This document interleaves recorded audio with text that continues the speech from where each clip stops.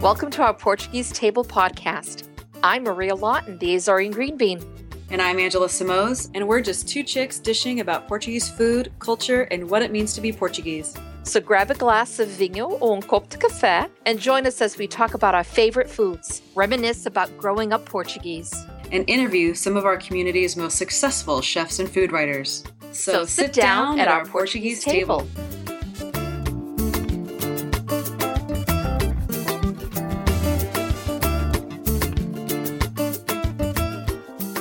Hi, everyone. Welcome to our Portuguese table. And hi, everybody. Hi. I'm like, hello, welcome to everybody to the table, and I'm not letting anybody else say hello, welcome. I'm really excited. We have a real special guest today, and that's Margaret Pereira. Hi, Margaret. Hi, Maria. How are you? I'm fine, honey. Now, for those of you out there listening, Margaret has a couple of Facebook pages. She's a blogger and a decorator and a cook and a mom and a wife. I mean, you just keep adding that on to your list of things that you do. But she has a page called Margaret's Portuguese Table. Kitchen. Kitchen. I'm sorry. It's all about the table. You know, we've got our table. You've got there the are kitchen. Tables in the kitchen, right? There are exactly. There are tables in the kitchen, so we're all okay. But I know. Hi, Angela. How are you, honey? Good. How are you, Maria? Hi, Margaret. Nice to meet you. Hi. Nice to meet you. So I just wanted to introduce you to everyone out there, Margaret. And hopefully people will get to know you and get to go on your page. But you're up in Canada, aren't you? I am. I'm in Mississauga. It's a beautiful little area. I was there last year. Yes, last year, and we met. And I met you, and I met your daughter, she was very sweet. And I can see is now your daughter's doing videos now of you and her cooking together. That's the younger one. You didn't. I don't think you met her. Oh, okay. I thought it was her doing it. Yeah, I know. How old is she, hon? Your youngest one. The youngest one's 16. Wow. So she's the one that made the video of the palmiers? Yes, she is. She's trying to start out. Yeah. Look at her. That's awesome. I'm impressed.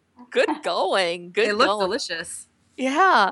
So with all the things that we've been talking about, and especially with our Portuguese table, is just talking about our experiences being Portuguese no matter where we live. And so just a little, if you want to introduce yourself to everyone and say hello, even though I've been trying, I think I've done most of it already. So here you go, Margaret. Just introduce yourself to everyone, sweetie. Okay, well, I'm Margaret Varela Pereira, actually, and I came to Canada in 1971, so quite a long time ago. I was 8, so just a little bit older than you, Maria, when you went to the States. Right. I came from Cascais, which is very near Lisbon. Nice. And I immigrated here with my parents and my younger brother. Yeah. And basically, I always hanged around the Portuguese community. It was, in Toronto, huge Portuguese community. So it was very easy for us. The one thing I loved when I was in Toronto, the little Portugal, the little sections, because Toronto is sectioned off into little areas, and to see little Portugal, and I felt very much at home. And I'll have to say this right off the bat. I think the people of Toronto were the nicest, sweetest people I have met. I'm saying this with all my heart. Yeah, no, I'm saying this with all my heart because I've gone to different, areas and stuff, and just meeting everyone. Everyone was always very interested in making sure that I, and no matter where I went, whether the restaurants or the cafe shops or this and that, the people there, they were all so very sweet, very sweet. Yeah, we have a great community here. Yeah, they really are. Now, you said you were 8 years old when you came over. So how was that experience for you when your family immigrated to Canada? Was it always to Toronto, or did you start somewhere else? It was in Toronto. That's where we moved because my mother had her brother there, and he sponsored us. Yeah. So very similar to your experience. That was when Salazar was in Portugal, and my father, Yes. was very politically active, and we had to come get away from Portugal. Get the heck out of there. Get the heck out of there. And so we moved to Canada. And again, my father's family was all back in Portugal, and they still are. The only my mom's family is here. So we always went back at least every 2 years. When I was a kid, we'd go back Yeah. That's great. on vacation. Yeah. And I continued to do that. My brother really assimilated and became a lot more Canadian. Yeah. But I always had Portuguese friends. I took Portuguese in high school. I took Portuguese in university. Wow. Yeah, when I was working in the community, it was all of my jobs. I worked with Portuguese community. So It's in you. I mean, you can't help it. no, It is who you are. So, It and that's a beautiful thing. And at home, where you also spoke just Portuguese, like I did growing up, or yes. And then I married my husband, who didn't speak very much English when I met him. So my first child, when she went to school, she only spoke Portuguese. How funny. She really, went to kindergarten, she only spoke Portuguese. Now the other two, of course, already spoke English because then she was speaking English, and and now Right. she speaks both languages at home. But Right. yeah, it was quite interesting that my first daughter only spoke Portuguese. now of course, because she was always immersed in it. I Yeah. mean, how And my beautiful is mom that? was babysitting. My mom still only speaks Portuguese, and she's the one that babysat her grandkids, like both mine and my brothers. So it was, yeah. Yeah, So Margaret, on your blog, you have the 50 random things about me, and I think my favorite one is how you shared a room with your grandmother at one point, and how So all my, half one half of the wall had pictures of Donny Osmond, and then the other half had saints. Same. You have to have a picture of that somewhere. I would love to see Oh, that. I wish I did. I don't, but I wish I did, because that was the funniest thing. Because when we lived in Portugal, I always slept with my grandmother at her house, always. That's And sweet. when we came to Canada, she followed us here 6 months later, and then we shared a room until I believe I was probably 13, and I used to give my mother a really, really hard time that I wanted my own space. So she finally turned the dining room into a bedroom for me. Oh my gosh. She said she couldn't stand listening to my complaining anymore. But I bet as a result you had or still have a pretty special relationship with your grandmother. I did. She's passed away, but I did have a very special relationship with my grandmother. Now, we have a few things that we always ask everyone, and I know this is early on into us talking, but I mean, the thing about describing your family table. Now, we'll talk about growing up and being with your mom and your grandmother. Now we're talking before you married. Mm-hmm. What was that table? What did that table look like? What was on that table? Oh, what was on that table? Oh, the same thing that's still on the table when I go to my mom's house. And that is Food. What food was on that table? yeah. Well, my parents were originally from the Alentejo, so they ate a lot of. So the food has changed a little bit for me because my husband's from the north, but from the Alentejo, there was a lot of soup. There was a lot of fish dishes. Yep. Yeah, there wasn't as much meat as people from the north eat. I found that after I got married. Yeah. So what is your first food memory? You know what? My first food memory was from Portugal. Like I said, I used to live with my grandmothers, and we didn't have very much there. We didn't have a fridge, TV until we came to Canada. Yeah. So my first memory was bread with olive oil and sugar.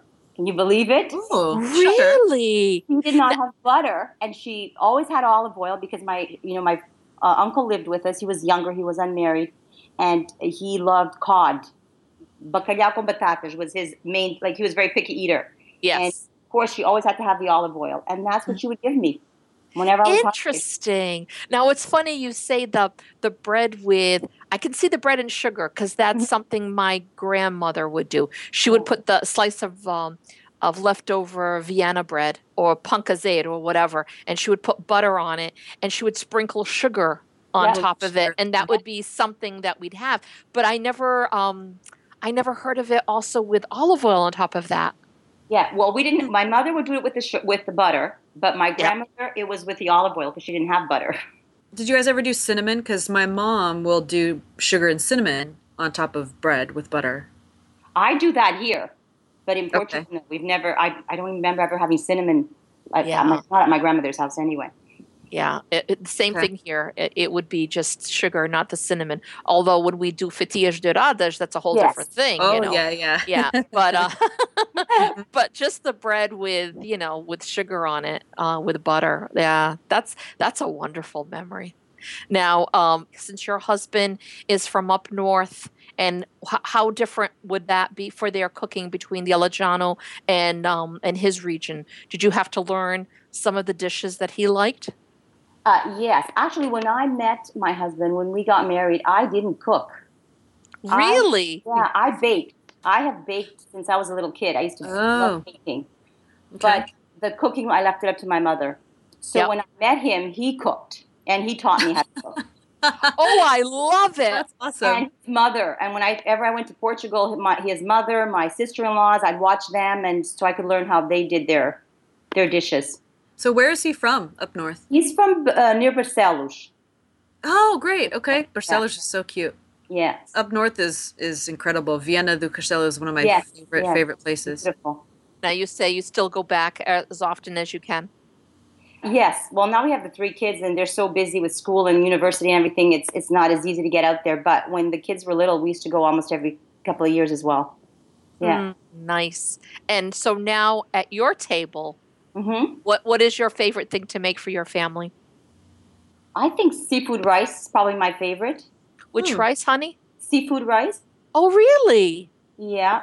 I think that's yeah everybody's favorite. I mean, it's not the everyday one. The everyday that the kids love is the beef stew. Really? Carne guisada. Carne Interesting. guisada. My kids Carne love that. They love dipping their bread when they come home from school, like from university, and they've been away. They're like, "Mom, please make us some." Isn't that funny? The Now, ultimate see, comfort food. Yeah. yeah, that sounds awesome right now. Now I can think I could make some carne guisada right now.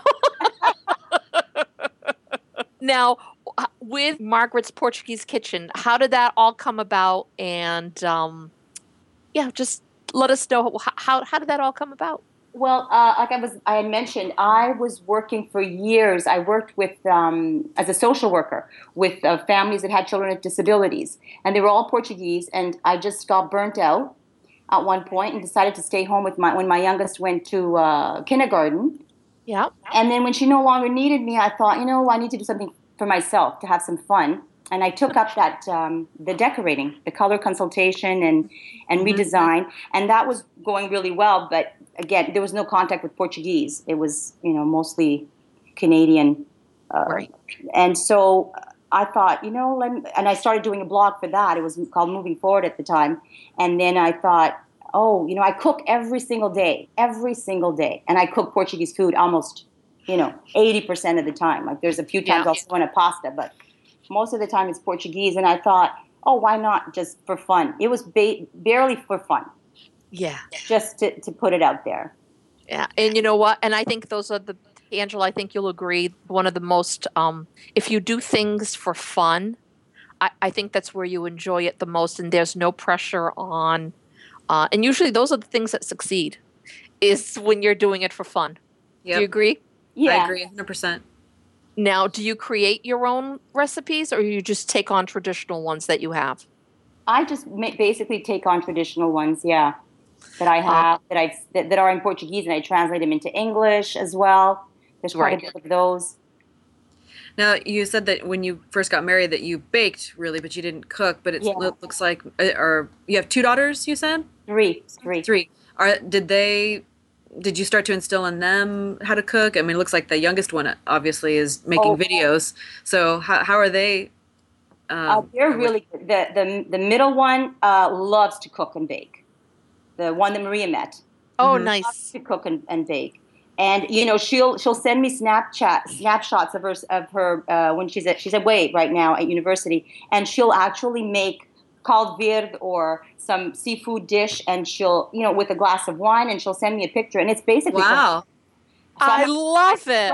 Her roommates must love her. Yeah, I'm really impressed because it's like usually if you're by yourself, you make yourself a sandwich, right? Or you grab Yeah. something.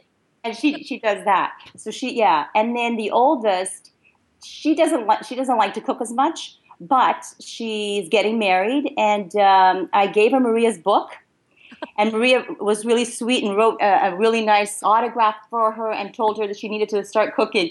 And she's tried so many of your recipes, Maria, and she's having a blast with it. She really Oh, does. I'm so Really enjoy glad. it. I'm so glad about that. Yeah. That's awesome. No, that's Go ahead. great. We've talked before in the past about whether we learned it from our mothers or our grandmothers, or in your case, your husband and his family.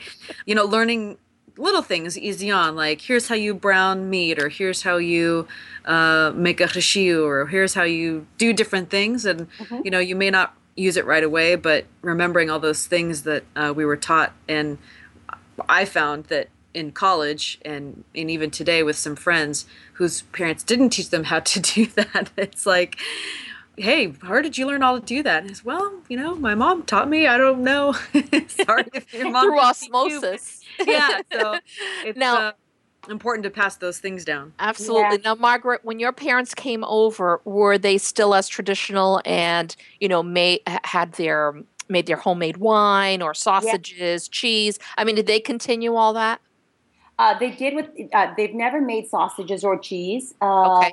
Yeah, they were never into that, but they did make the homemade wine. And my husband still makes homemade wine. Does he really? Yes, he does. Yeah. I love that. Oh, I wish I, at the time when my dad would make it and he would have it, I could see in the fall, we'd get all these crates and crates of yeah. grapes that were delivered from California over to us. And it was, all the process of, all the men would be down in the basement, doing it and stuff. And the women were really never allowed in the basement. So every time, my grandmother would go downstairs to see how things were going, I'd kind of follow her along, like right behind her apron, like kind of Mhm. like, try to get in there. But I wish that I knew or that I was taught how to do that because I would have loved to make some wine. It's in my family right now, no one makes their wine Oh, except really? for, yeah. And at this time, one of my brother-in-laws like got the press that was my dad's press. It went to him because who Mhm. else was making it, and all of the supplies and the barrels and all of that stuff. So it's like, and now he's getting older and he doesn't have the ambition to do that either. So it's like it's dying out in my family for Yeah. being homemade. So I know even though you have three daughters, Margaret, you got to teach one of them how to make wine. You got to do it. I'll You get. got to do it. Yeah, I'll get my husband to do that. I mean, they help. They have helped. He doesn't keep them out. It's not like, yeah, my dad used to keep us out. Yes, and then it was true. I mean, because I wanted to be there, but you're a girl. Get upstairs with the Yeah. women. It wasn't that type of thing. But no, I was going to say something, and now I'm like going over and over in my head. I want to go back and forth. Now, you're decorating Mhm. that you do. Is it something you still do? No, I don't do that anymore. You don't Actually, do that no, anymore. I just do I blog about it now. Like I do Yeah. mostly the DIY, the blogging. Oh, okay. Because let me tell you, you post the most beautiful pictures of your kitchen, which I know you last year or the year before you went through a renovating and you kind of Yes, had everyone follow along with you on what was going on in the kitchen and it being redone. And whoever did that for you, they did a beautiful they job. did, and they're a young Portuguese company actually here in Toronto. Yay, another Portuguese Another company. Port- What's another the name? Portuguese company. What's the name, Margaret? Oh, the name. Oh, gee, I can't remember. It'll Oh, it'll come to you, and we'll include it in, when you think of it later. We'll include the name and website in the show notes. okay. Yes. Yeah, Sure. we'll do that. Because we're all about promoting our Portuguese Yeah. businesses and stuff. One But thing I noticed about your blog post is that you have a lot of Portuguese dishes, but that are different colors. And Mhm. I've noticed a lot more lately that whether it's Pottery Barn or TJ Maxx, or I think yours is called Home Sense up there. We call it Yes, Home Goods down here. that's right. Um, there are so many more made in Portugal dishes and figurines and things like that in stores that it's kind of nice because that sometimes helps me make a decision on which dish I'm going to buy, if it's made in Portugal. Have you found, how are you seeing that in terms of with your own decor and what you blog about? And do you find yourself including more of the made in Portugal items? I always get made in Portugal items. I'm like that's one of the things that I'm drawn to. Like if I go to Home Sense and I always look, I always turn the plates around, I always Yeah, I turn the love yeah. it. around. Love it. If they're made in Portugal, if I can, I'm purchasing them. Yeah. Um, I always do that. I just love their dishes. Whenever I used to go to Portugal, I used to come back with a suitcase full of dishes. I mean, now we can get them here, right? So I don't need to do that. But That's a pretty heavy to go suitcase. to the feiras there and bring the big, trays and stuff Yeah, from yeah. Portugal. Yeah. But they have beautiful colors now, especially around Easter time with no, pastel colors. I say pastel and I think of pastel de Yeah, nata. yeah. I'm Like, like, oh my am I God, saying you're it true? talking about a pastel de nata here. But no, you're right. And I love the gentleman, the cabbage design. And Yes, every once in a while you'll see the pink cabbage. Mm-hmm. I don't see it that often anymore, that design. And you're right. For us down here, it's Home Goods, which I think is the equivalent of Home Sense for you, Margaret. yes, it is. And you're right. I do, but it's funny. What you're saying right now is something that Angela and I have said before. It's like, okay, we always gravitate to things that are made in Portugal. Yeah, I think it's just in our, we just don't bleed red. We bleed red and green, and it's like all of a sudden we are kind of drawn to those things, that's right. um, which is beautiful, and we should. I mean, we should because we're proud to be who we are. So where has been maybe the most unexpected place you found a Portuguese dish or something Portuguese that you would have never thought that you'd have found something? Because I have an example that I would love to share, but I want to hear if you've had an An experience. unexpected place. No, I can't think of one. I can't because here is pretty easy to find Yeah. Oh, okay. Portuguese items.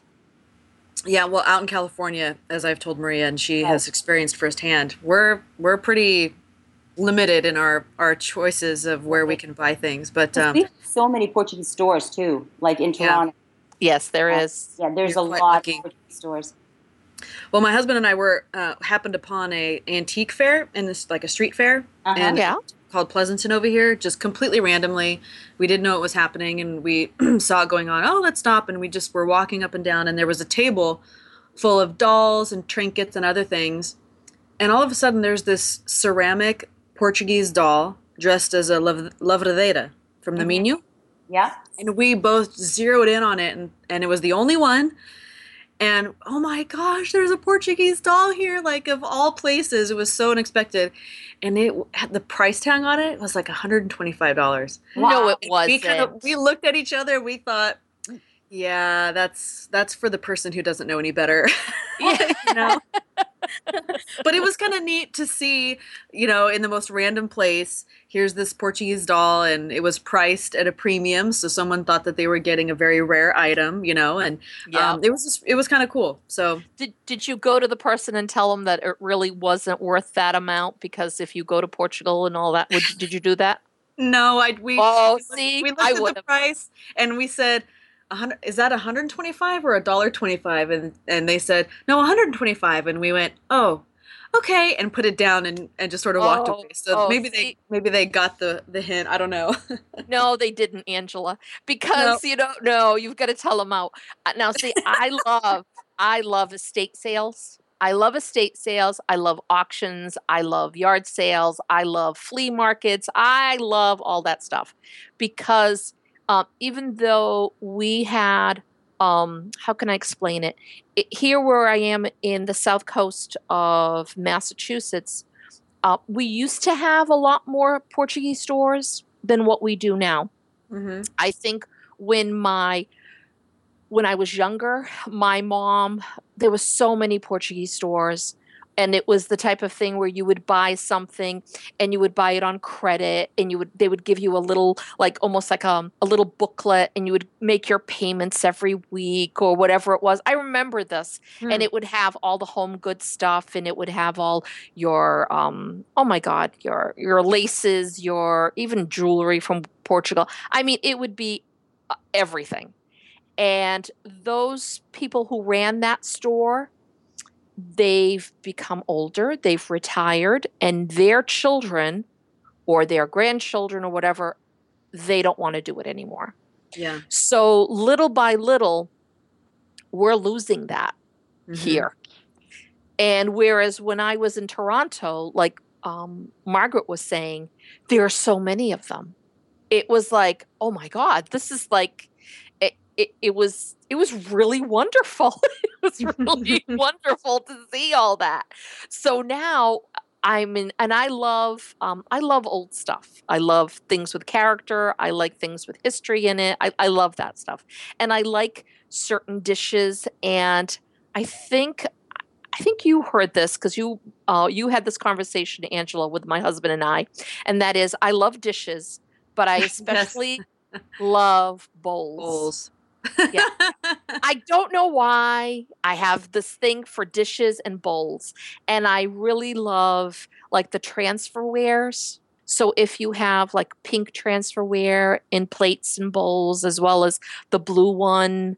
So I find like the neatest stuff sometimes when I do, especially estate sales.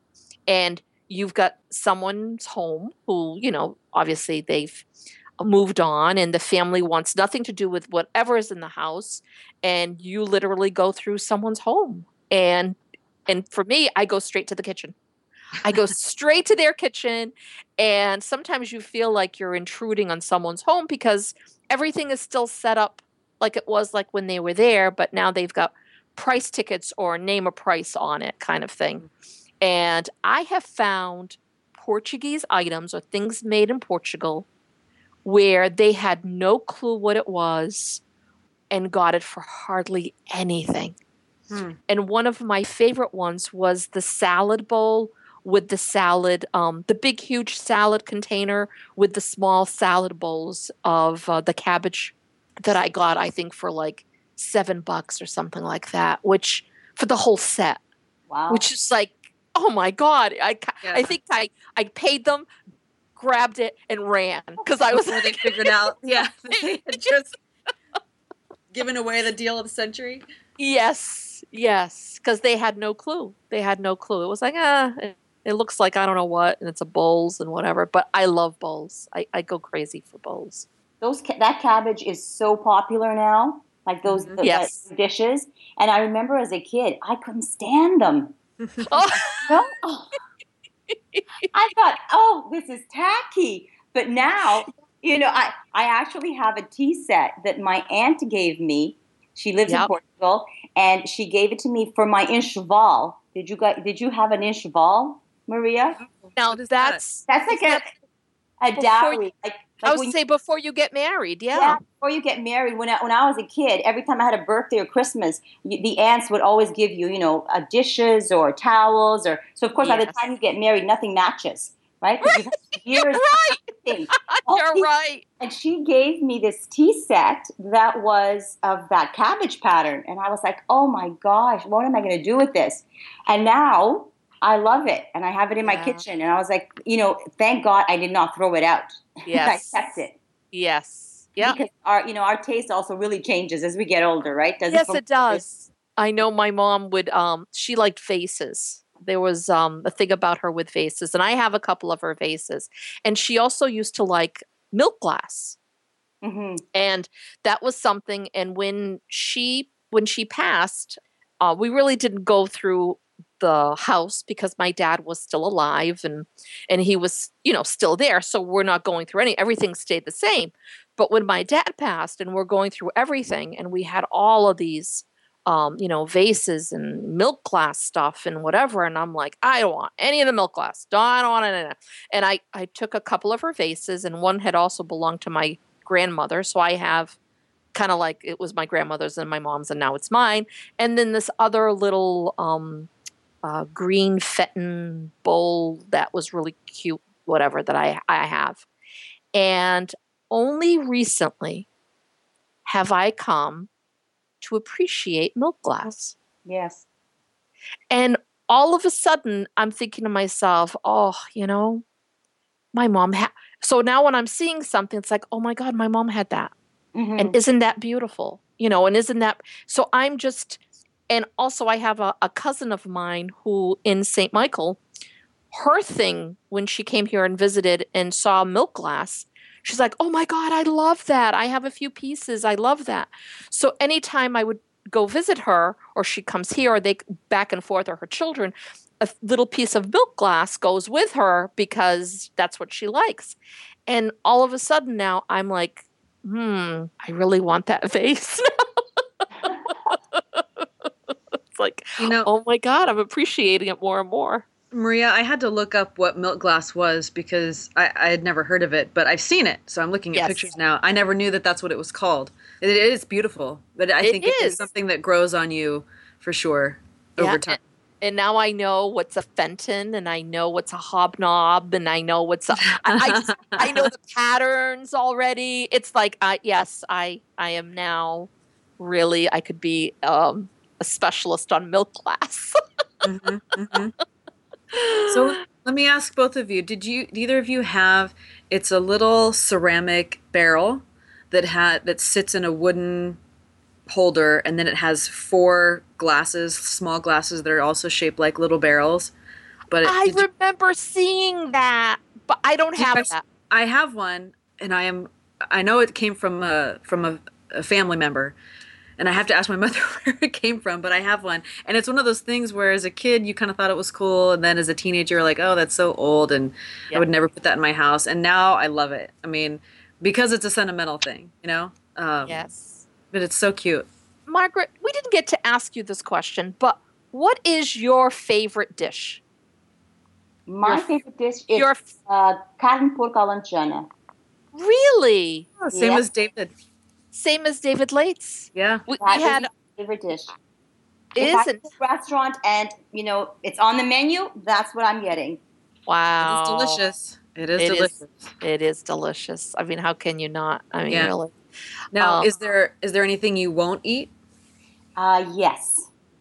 That was one of the things I learned with my husband is up north, they do have a little bit of, some foods that are, have you heard of papas? But not your papas, not the papas with the flour, Maria. Okay. Papas is made with pork blood. Oh, no. Oh, gosh. Yes. Well, I thought I would never eat that, and this last month I was in Portugal, and my husband was eating it, and I actually tried it, and it wasn't too bad. I mean, I had a spoonful. I didn't have a bowl full, just a spoon to taste, and it was okay. I mean, it was all right. So is it almost like mursala, but without it being in the casing? It's almost like I don't know how they make it, but it's my mother-in-law makes it, and it's almost like it's a brown soup, basically thick. And what makes it brown is the blood, right? The cooked blood. Oh yeah, definitely. Yeah. But the one thing that she does make that I won't eat is tripas. Oh, I feel the same way. That no, I haven't had it. And at first, when we got married, and I used to go there, they used to make a horse cabidela. You know what that is? No, I've heard of that. Yeah, the rest of the chicken, and then when the chicken's almost finished cooking, you put in a little bit of the chicken blood. So it gets a little brown, right? Yes. And so I was very thinking about eating that as well. But so what she would do is she would take out a little bit of chicken and a little bit white rice for me before she put in. She put in the blood. Well, the whole thing is very well that when they would do those things, they were thinking it was going to add more strength or fortify the meals to make it, better for you and all of that. Yeah. Exactly. Make you stronger in the same way that they would always add an egg to everything because, they're going to temper an egg in your soup. They're going to temper an egg in your meal. I mean, in your broth. I mean, that's what it was because you would say, well, why would you do that? Well, it gives you strength. Yeah. And the same thing with papas in the that my grandmother would make, but not the one with, like you said, with blood, but it was with flour, and that's papas grosses. That was with flour. If it was with cornstarch, it would be papa fina, which would be a much thinner and Yes. Whatever. That's what my But mother would make, because I think I mentioned that to you once, that my mother used to make it with cornstarch. yes, so it's papa fina, and then they would add, while they were doing that, they would have a mixed egg tempered in. So obviously it wouldn't become scrambled eggs, but that would be added as well. Because again, God, we must have been weaklings or something that they kept wanting to give us strength.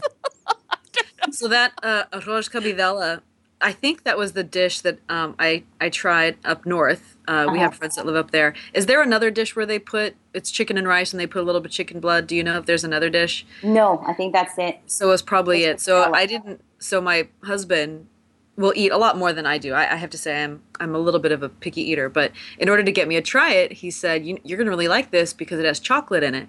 Oh, he's so bad. And so in front of everybody, he says, just try a little bit. It's got chocolate in it. And so I tried it, and he said, what do you think? I said, well, it's not bad, but it doesn't taste like chocolate. And that's when he said, well, that's because it's not chocolate, it's blood. But it wasn't too bad. I kind of like you, Margaret. I had a couple of spoonfuls or whatever. I don't know that it's a whole, I couldn't eat a big, travessa full of it or anything like that. But yeah, I will always remember that, and the brown color of the rice. But I guess it goes to show, like like my mother will eat anything because she was raised with it, right? So if you were raised eating that stuff and it was not a big deal to you, then the idea of it doesn't gross you out. Right. My husband eats everything. Your husband eats everything? Everything, yeah. Now, see, I love marsala. I love a blood sausage. I do. I really love it. I could have it. I could eat it all the time because it's just, I really like it. But it grosses out plenty of people. Oh, sure. And when you say, oh, it's blood sausage, they go, what? Like, ugh, that's so gross. And it's like, oh, no, it's so good. Well, there's so many spices and onions. I mean, there's so much in it that, you don't really right taste now, at the store where I go to, there's three different types of marsalas. There's a marsala that has more rice in it as the filler. There's another marsala that has more parsley as a filler. And then it has the mureru, which is the one with the meat. There's meat in the marsala. Mm-hmm. Oh, and so personally, my favorite is the one with parsley. That's hands down my favorite. And I don't care for the one with the meats in it. To me, it doesn't feel like, because again, I didn't grow up with it that way. Mm-hmm, I think that's more continent, if I'm not mistaken. And the one, is that correct, Margaret? That would be more continent, isn't it? Continent with the meat, yes. With the meats, yeah. But the one sausage that I am in love with right now, which has its traditions go back to being called the Jewish sausage, which is farinera. No, alheira. Alheira. Yeah. Yes, alheira. That one. That's the one. Am I saying it wrong? Both of them. I just discovered that one as well because I had seen a lot of recipes online in Portuguese for alheira. Yeah. So you include that, and I was like, "What is this? I've never tried it." So I finally bought some, and I buy it all the time now. I love it. Isn't it amazing? Oh my God, it's so good. Very garlicky taste, right? Yes. I love it. I love it. With one that was like, I had it in the fridge, so it was starting to wilt. I took out the casing. I beat it with 2 eggs. And I put it on some tarts that I had, like tart shells, the little ones. Yeah. Ooh. Cheese on top in the oven. Oh, they were like dying for more. Now, when you cook your marsala and alheira, all that stuff, do you fry it or how do you cook it? I fried it. I have barbecued it. Okay. I've used alheira in stuffing. Yes, I could see that. Oh, I bet that's delicious. That's a great idea. Because it gives it a really nice flavor. Yeah. Now, I've always fried or grilled kind of thing until I had one of my aunts in St. Michael or whatever who told me they don't fry anymore. because sometimes it makes such a huge mess True. on the stove top, which it does. I mean, it Does, yeah. splatters everywhere. We know that. Yeah. But I thought, well, that's part of the thing.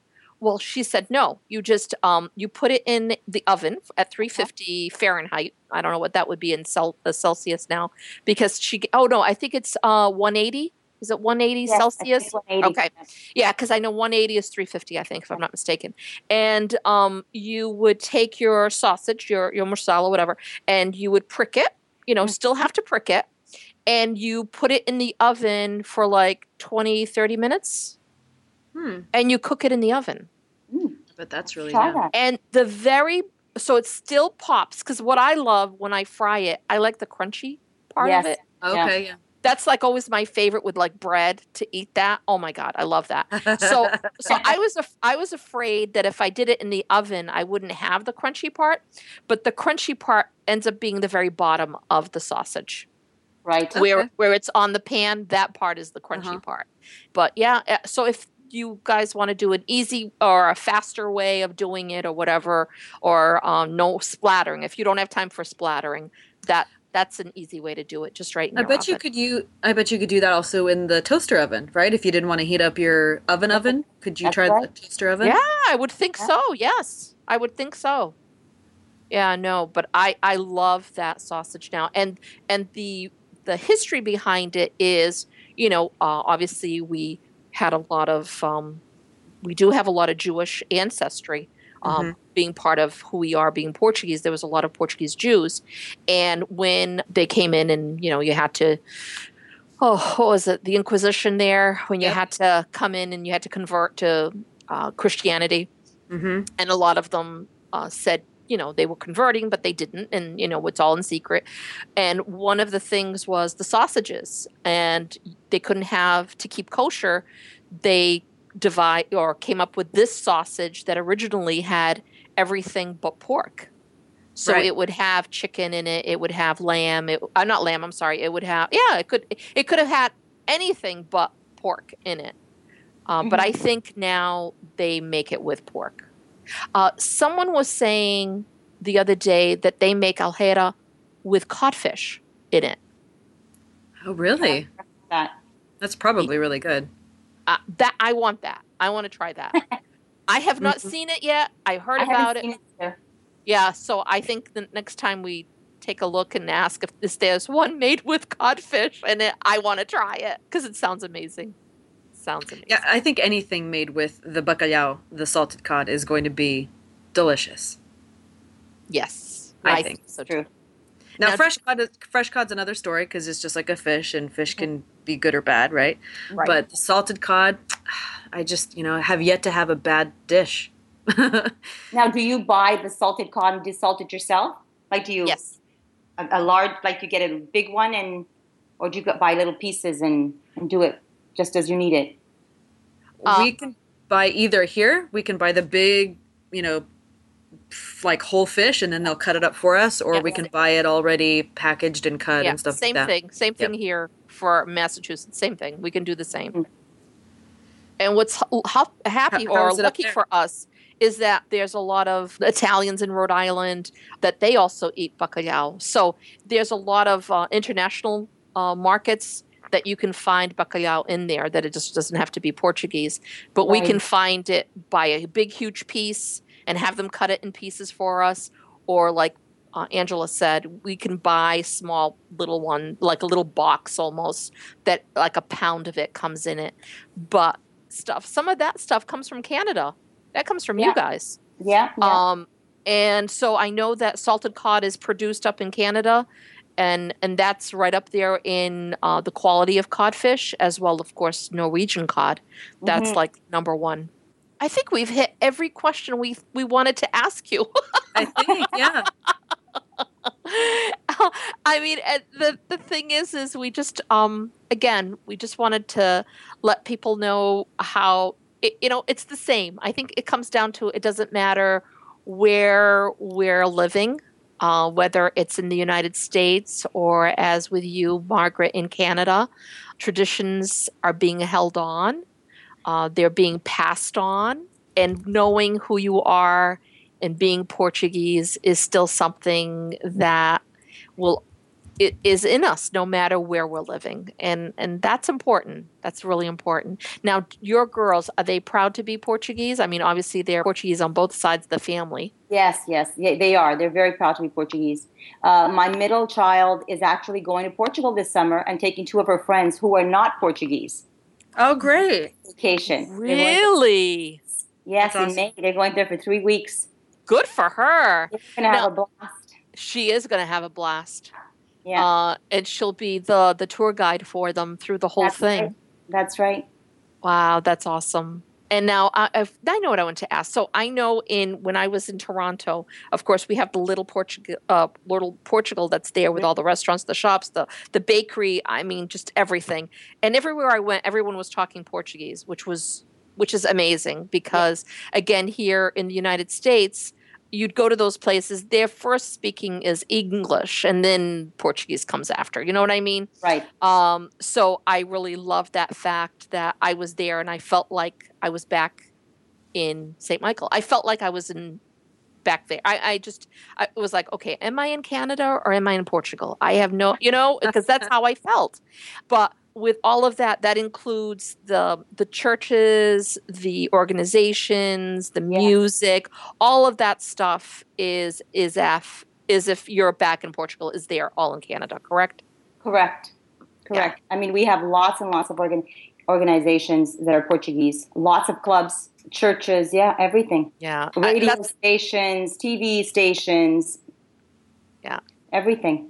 And what do you think has really helped to maintain such a strong presence there?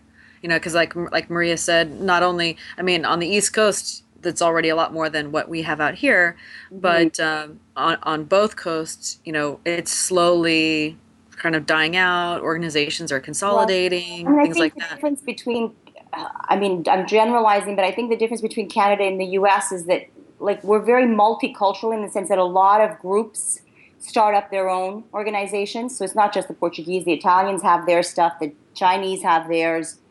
And they seem to, even though, everybody assimilates a little bit, but even with schools, the languages are taught in schools. There are still schools in Toronto that teach Portuguese. When I went to high school, I took Portuguese. There was Portuguese and Italian and Spanish at my high school.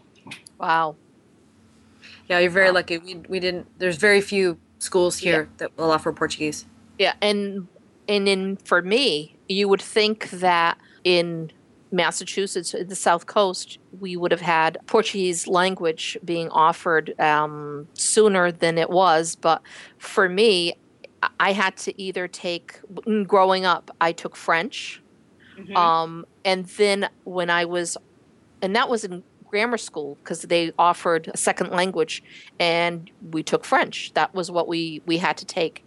So my French comes from 5th grade French. But you guys have a town in Massachusetts that just started a Portuguese immersion program in one of your schools.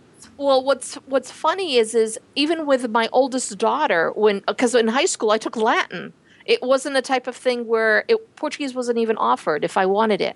And then when my oldest daughter was in high school or even in middle school and high school where they offered the second language, it was Spanish. They didn't even offer Portuguese. It wasn't until my twins were born and went through the school system that Portuguese was offered. So, and it's offered now, but it's been a while. And with thinking how many of us are here actually living here when the representation wasn't there in the language, which is kind of strange. Yeah. It sounds strange now. Yeah. So this has been great. So nice to meet you, Margaret. Oh, and I did want to tell you, because again, one of the random facts is that one of your nicknames is Gita. Yes. And my husband loves that name. In fact, when we were choosing names for our daughter, he really, really, really, really wanted to name her Margarita so that we could call her Gita. Yeah. And that's actually my real name, Margarita. Huh? My real name is Margarita. It's not Margaret. Margaret. Yeah, I kind of figured if that was your nickname. I was really concerned that here in the U.S., I mean, I don't know how sophisticated Canadian tongues are, but I'm quite certain everyone here would have called her Margarita. And Yes, they would I have. was just not, I was like, oh, I That's don't want to have to exactly correct why people all the time. So, yeah. But I yeah. think now here it's changed. But when I was a kid and I came here, I was Margarita, and they would mispronounce it. They would misspell it. They would spell it with a Guerita or something at the end. They would do all kinds of funny Oh, things to it. gosh. So, and that's why then I started going by Margaret, because it's like, okay, you know, It's just just too much easier. confusion. It's just Yeah. easy. And now I think, I should have stuck with it, because now it's here.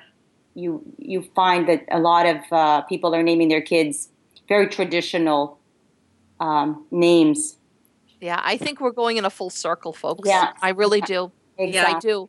Because whereas the other day we spoke to, like, for example, David Late, and his thing of coming over, or his family coming over and growing up and always not wanting to be Portuguese. He wanted to be something else but Portuguese, because they were looked at a different way or whatever. I never experienced that. That's not what I'm getting at.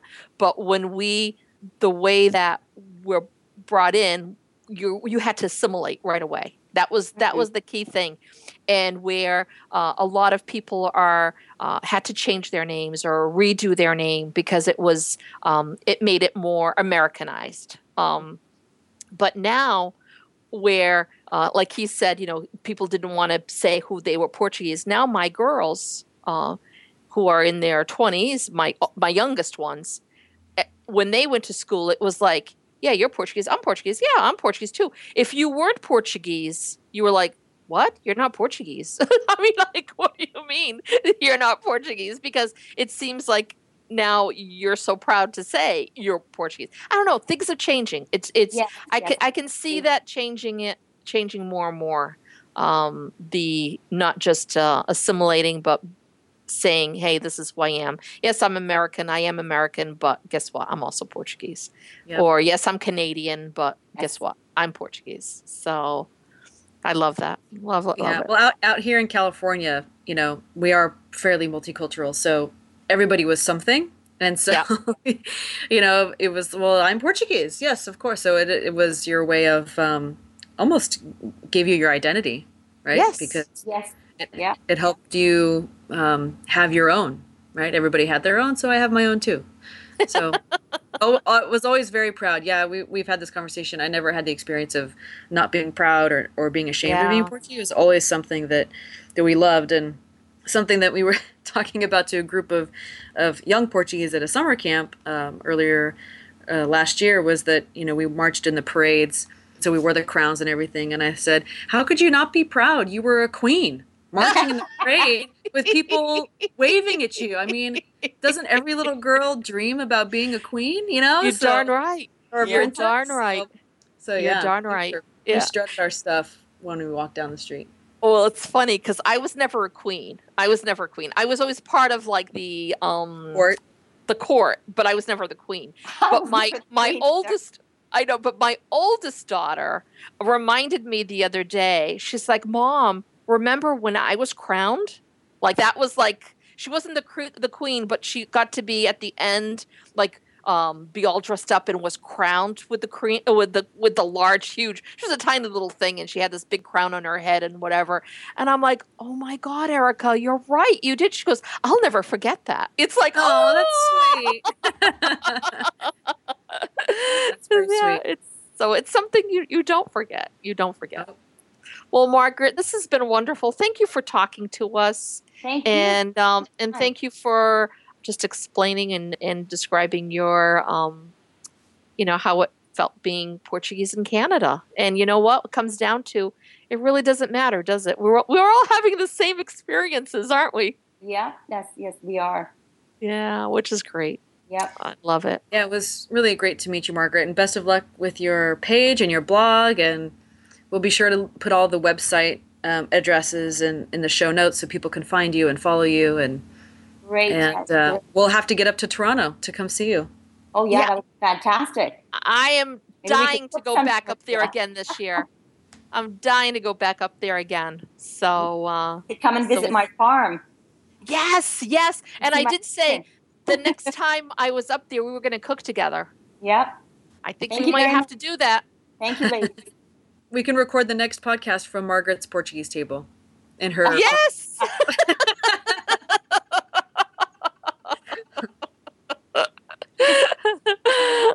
But I don't know. I think we'd all have to be there, right, Scott? You too, right? The sound engineer. I'm He'll down. have to be there too. Sure. I'll have lots of homemade wine. Excellent. All right, Margaret. Thank you so much, honey. Thank I hope you. you Thank enjoyed you. yourself. I have. Thank you very much. All right, hon. Bye-bye. Bye-bye. Bye. Well, wasn't that a great show with her? She's so sweet. I love. Yeah. She is adorable. And I know she was very nervous because I've spoken to her in person and she's much more, talkative and stuff. And I think she was a little nervous, but that's okay, folks. There's no need to be nervous. We don't bite, do we, Angela? No, it's all fun. This is all fun. Well, I hope that you all enjoyed hearing what Margaret has to say and her, her story about immigrating into Canada. And really, folks, it's really pretty much the same, isn't it? Yeah. You know what? I actually have to give her kudos because how she learned to cook is very non-traditional, right? So her husband taught her to cook, Yes. and then she ended up learning a lot of recipes from her mother-in-law and her husband's family. And we females can be prideful sometimes, right? And so, I mean, I know many people who would, how do I say this very diplomatically? Politely refuse or be stubborn to say, I'm Yes. not going to learn from your mother, that kind of Yes, thing. But she absolutely. seemed very open to it. So I just want to say kudos to her for doing that because Yeah. she knew it was important to her husband and he cooks for her too. So it sounds like it's a win-win for Yeah. everybody there. Absolutely. It's funny. My husband, of course, is not Portuguese. He's English Irish. So when I married him, it was the type of thing where, my mother-in-law does not really care to cook. She cooks because she has to, but she really doesn't enjoy it. So I wanted to do some of the dishes that he liked, Yeah. but there were very few. There were very few, and the majority of the dishes he liked were really Italian. It was Oh, Italian how dishes. funny. How funny is that? Isn't that so? When I first married, I was making Italian dishes for my husband to make him happy. Isn't that funny? Well, aren't you a multicultural family? Oh my God, I wear so many hats. Oh, and the only other thing that I forgot to mention, or if we forgot to kind of talk about when Margaret was on, was how she was saying about her name and how it's Margarita, not Yeah. Margaret, but we change it, Americanize it or Anglo, you know what I mean? We just change Yep. it when we come from there. There are so many people that I know where they're like not only first names change when Last they names. come Yeah. over, last names also. And My grandparents did that.